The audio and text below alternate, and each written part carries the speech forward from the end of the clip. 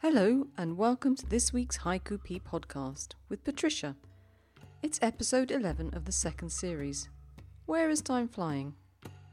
I've been on holiday for a week, and whilst I was away, summer seems to have arrived in Zurich. It's very hot indeed. This week's podcast is, I have to say, not what I was planning. I thought I could do a great deal of reading and maybe some writing whilst I was away. But my dear husband had other ideas. He had me teak-oiling the patio furniture and putting together stuff from IKEA. That's not to say I didn't get to the beach, but I don't like reading treasured books on the beach. Do you? So today I have no opinion piece for you.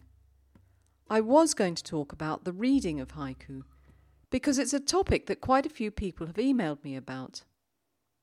I get the impression that often haiku are written off too quickly, rather than savoured like a good wine, rolled around on the tongue, enjoying the taste and the bouquet, discovering the various tones of the blend. Anyway, that will be for episode 13 now, so if you have any thoughts, please send them in. You'll find my address on the Poetry P website. To make up for my laziness, I have a book review for you. The Deer's Bandana by David Oates. Remember, I don't receive any remuneration. And I have a couple of haiku from M. Shane Pruitt, which didn't fall into any of my topics for the year, but I wanted to share them with you. And I'm happy to say the Renku continues. Now, I hadn't read any work by David Oates until he sent me a copy of his book. How lucky am I that I get to review books of haiku. Truly blessed. Thanks, David. David is very involved in the written and spoken word. He hosts a radio program. He's performed amateur comedy stand-up. He's been an editor and a publisher and has had a few books published and much, much more. This book, his latest, The Deer's Bandana, is published by Brick Road Publishing, and there'll be a link in the show notes if you'd like to buy it. Some of the haiku in the collection are one-image pieces. Successful one-image haiku are difficult to write. Often I feel that they don't allow readers to exercise their imagination. As those of you who listen to the podcast or chat with me via email know, I prefer a show, not tell approach, one in which there might be a light bulb moment, which is very hard to achieve with one image. David, however, does achieve the aha moment in some of his one-image pieces. Let me give you an example. Cut roses by the young man's grave, blooms still fresh. Turning this over in my mind, it made me ask many questions, which is something a good haiku piece should do, don't you think? That David has had experience in comedy is evident in his work. I really enjoyed his observational pieces, which are frequently humorous. Every day, hundreds of latte drawings gone in a gulp. I'd like to finish with this, which would have been an excellent submission for the next podcast, the one on the erotic theme. Still time to get your submissions in, deadline the 11th of June. Wool shirt. His nipple still tender from her bite. Now, as I said, you can find a link to Brick Road Publishing in the show notes and purchase the Deer's Bandana there. Thanks for sharing this with me, David. It was a pleasure reading it. Now, you will have heard some work from my featured guest, M. Shane Pruitt, in the topical podcasts. But sometimes you lovely poets send me work which doesn't always fall easily into one of the topic categories, but I love them too much to pass them up.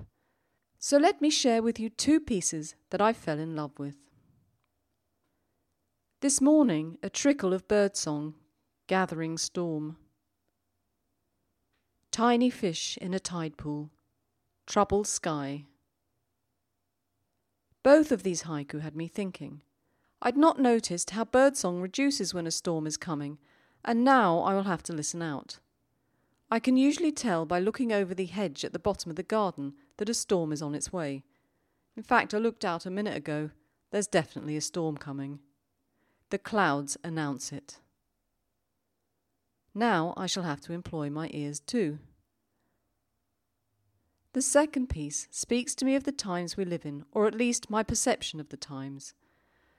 I sometimes feel like one of those tiny fish, stuck, at least temporarily, in the tide pool whilst there's trouble all around me. Thank you, Shane, for submitting these pieces. Now, the Renku has not moved on too much this time. It's my fault, I am frozen. But there are no patio chairs in need of painting this week, so I will try and get the words together. I know what I want to write, I just can't get the words to work.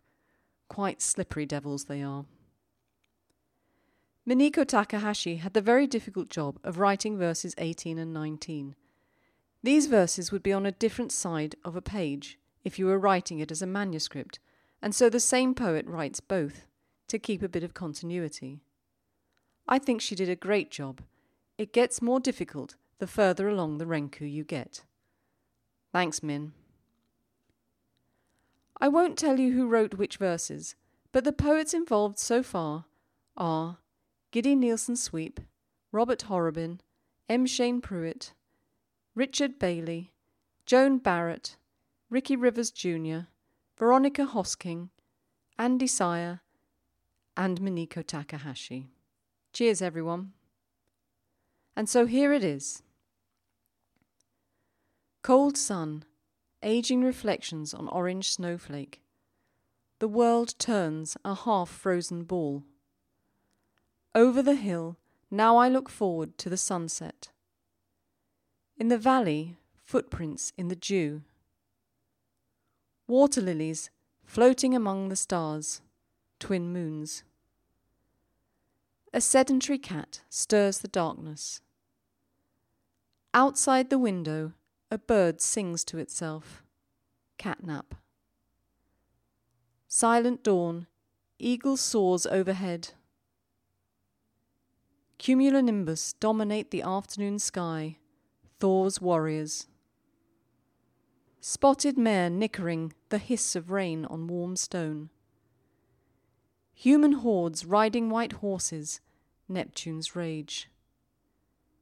Galloping calamity, a hard misty place called home. Thick fog, on the yellow brick road the lion cries.